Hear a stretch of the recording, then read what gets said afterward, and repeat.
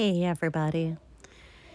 I've been thinking a lot lately about what it means to become a woman of faith, what it means to live in a way that we are pleasing to God. The Bible says that without faith, it is impossible to please Him. And Hebrews 2, verse 2 tells us, looking unto Jesus, the author and finisher of our faith. Then in Isaiah 45:22 we are instructed, look unto me and be ye saved, all the ends of the earth, for I am God and there is none else. Jesus alone gives and builds our faith. Our faith also comes from the Word of God. Hebrews 4:2 and 6 tells us, for unto us was the gospel preached, as well as unto them. But the word preached did not profit them, not being mixed with faith in them that heard it. Seeing therefore it remaineth that some must enter therein, and they to whom it was first preached entered not in because of unbelief.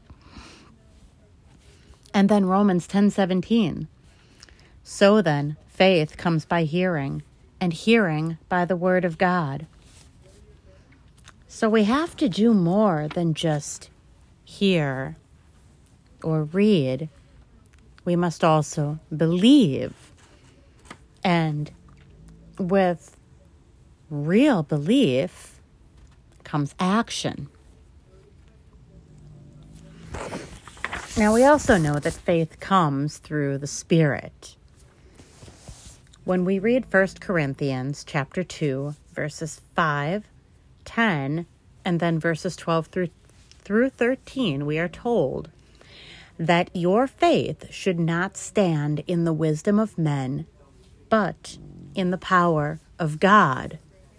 Verse 10, for God hath revealed them unto us by his Spirit. For the Spirit searcheth all things, yea, the deep things of God. And then verse 12 and 13. Now we have received not the spirit of the world, but the Spirit which is of God, that we might know the things that are freely given to us of God, which things also we speak, not in the words which man's wisdom teacheth, but which the Holy Ghost teacheth, comparing spiritual things with spiritual. The wisdom of man cannot develop our faith. Man's wisdom will fail. Faith can only stand on the power of God, which is given through the Word and through the Spirit. Now, faith is also a matter of choice. Think about it. Hebrews 11:6 says, without faith it is impossible to please him, for he that cometh to God must believe that he is, and that he is a rewarder of them that diligently seek him. And then Jesus has so much to say. He says, have faith in God. He also says, it is according to our faith it will be. He tells the woman with the issue of blood, thy faith hath made thee whole. And to the ruler whose daughter was dead, he said, only believe. We also know that there are different levels of faith. We can have no faith, little faith, we can have faith, or we can have great faith. I know I really would love to have great faith. And there's a difference in these levels of faith and the gift of faith that Paul talks about in 1 Corinthians 12.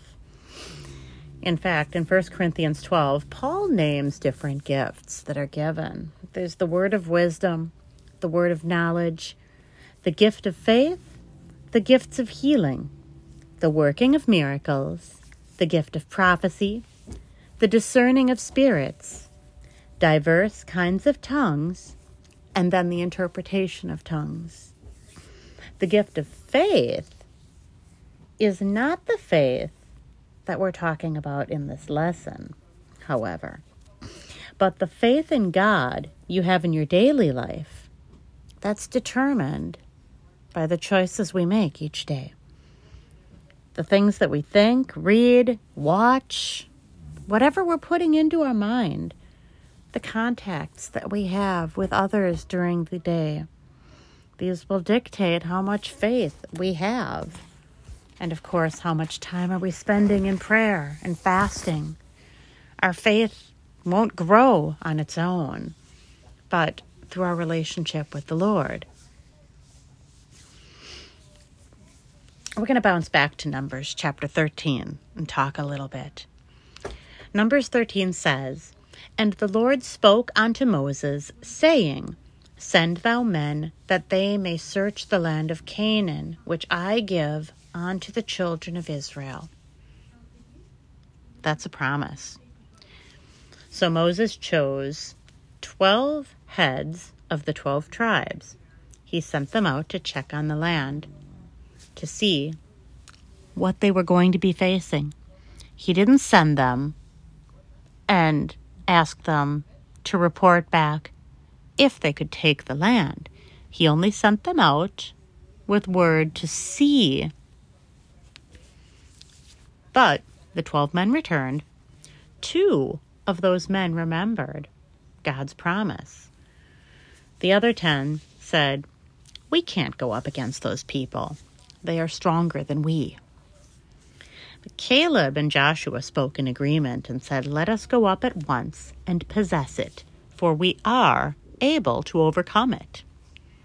Caleb and Joshua, they were of one mind, of one accord. They had the same God. They saw the same land. They received the same promise. They saw the same giants in the land. But unlike those other 10, they had a different spirit.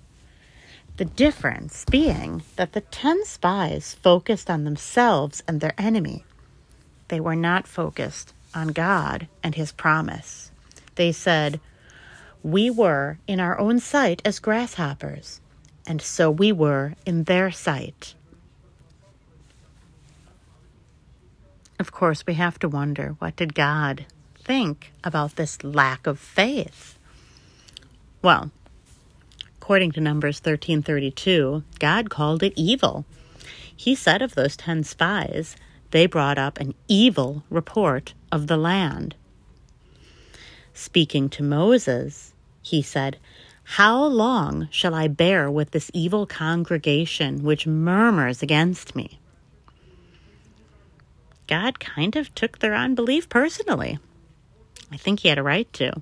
He knew their lack of faith.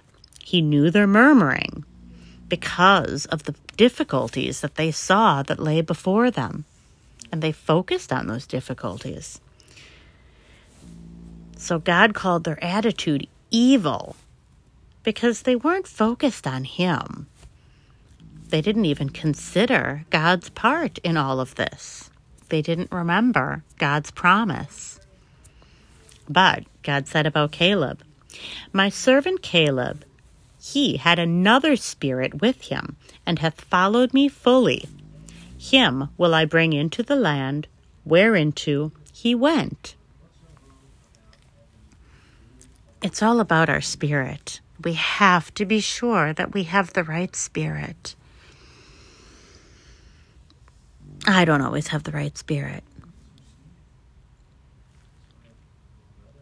So what happened to the other 10 spies?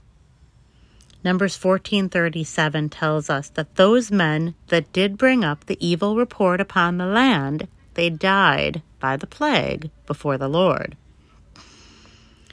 And then in Hebrews 3:13, there's a warning given to followers of Christ about that same evil spirit. It reads, "Take heed, brethren, lest there be in any of you an evil heart of unbelief." Certainly we all struggle. We won't always have the right spirit. We won't always have the right heart. But this is why we need to pray. Create in me a clean heart. Renew in me a right spirit. Search me, O God, and see if there be any wicked thing in me. Lead me in the way. True faith requires a teachable heart, a reachable heart, a forgiving heart. Jesus actually taught the people to have faith in God. He said to them, "When ye stand praying, forgive, if ye have aught against any, that your Father also, which is in heaven, may forgive you your trespasses. But if ye do not forgive, neither will your Father, which is in heaven, forgive your trespasses." I have been coming across so much on forgiveness and how important it is, because without forgiveness, we can't have that heart and mind of Jesus. Not really. We cannot fulfill that greatest command to love our neighbor if we are full of bitterness and anger and unforgiveness. And Jesus, he coupled faith for answered prayer with forgiveness, a pure heart towards others. In Matthew 18, Jesus instructed the people. He said, "If two of you shall agree on earth as touching anything that they shall ask, it shall be done for them of my Father which is in heaven." This is a powerful scripture of faith, right in the middle of the chapter. The first part deals with offense, how we are to treat others, and how to become like a child, a spirit of humility. And then the last part deals with forgiveness and treating others rightly. We also develop in our faith when we nurture a heart of faith. And this comes from time spent in the Word of God and in prayer. We read the Word. We can even memorize those scriptures, those promises. We pray. We ask God to give us a spirit of faith, to increase our faith, to rule in our heart, to renew our mind. And we thank Him, expecting that He's doing this. He's already done it. And then we go out. You know how Jesus commanded His disciples. He said, "Go out." Well, we do that when we exercise our faith too. We practice our faith by deciding and speaking and living based upon the Word of God, not on how we feel or what's going on in our life. And that can be such a challenge, but that's why it's an exercise. Exercise your faith. Practice going to the Word, going to the Lord in prayer about everything. Take it to the Lord in prayer. Cast your burdens. Wait. We can slow down and we can wait for Him to respond, for Him to guide us in the way that we should go.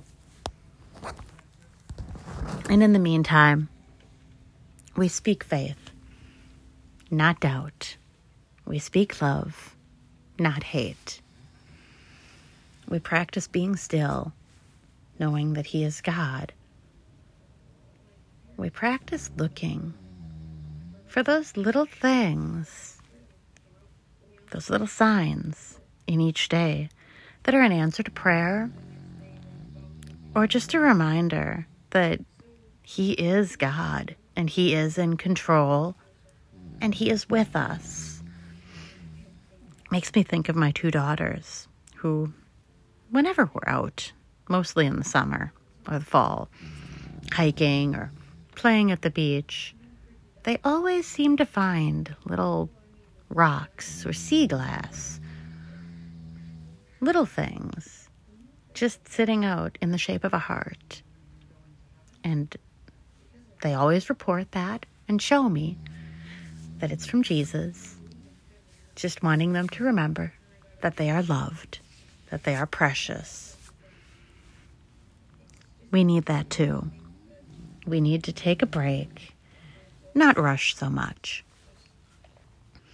Mark 11:23 reads, "For verily I say unto you, that whosoever shall say unto this mountain, Be thou removed, and be thou cast into the sea, and shall not doubt in his heart, but shall believe that those things which he saith shall come to pass, he shall have whatsoever he saith."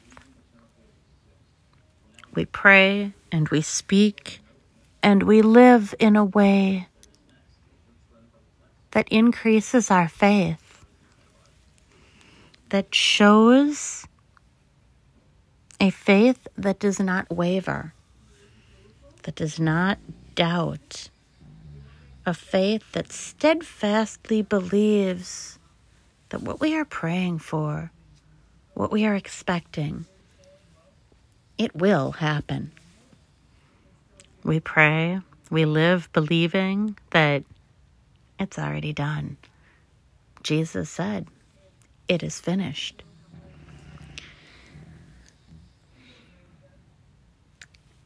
I was always fascinated reading in the New Testament. All the signs and the wonders, the miracles, the dead raised, the sick healed, the lame just stand up and walk. And it was always expected. There was no hesitation. There was no wavering when they said, "Rise up and walk." They just knew. They just believed. We need that faith. We need that power in our prayer and in our life today. Oh, that we would seek the face of God every day, that we would stay so near, that we would keep our hand at the hem of His garment. If we can just touch the hem of His garment. Now is the time to dig in, to learn of Him, to motivate and exercise our faith. Greater things. Let's be believing Him for greater things, and let's be mighty women of faith.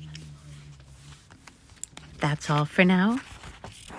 I pray that you will have victory. I pray that you will remember that in every situation you are an overcomer. You are fearfully, wonderfully made. The Lord loves you. You are mightily blessed.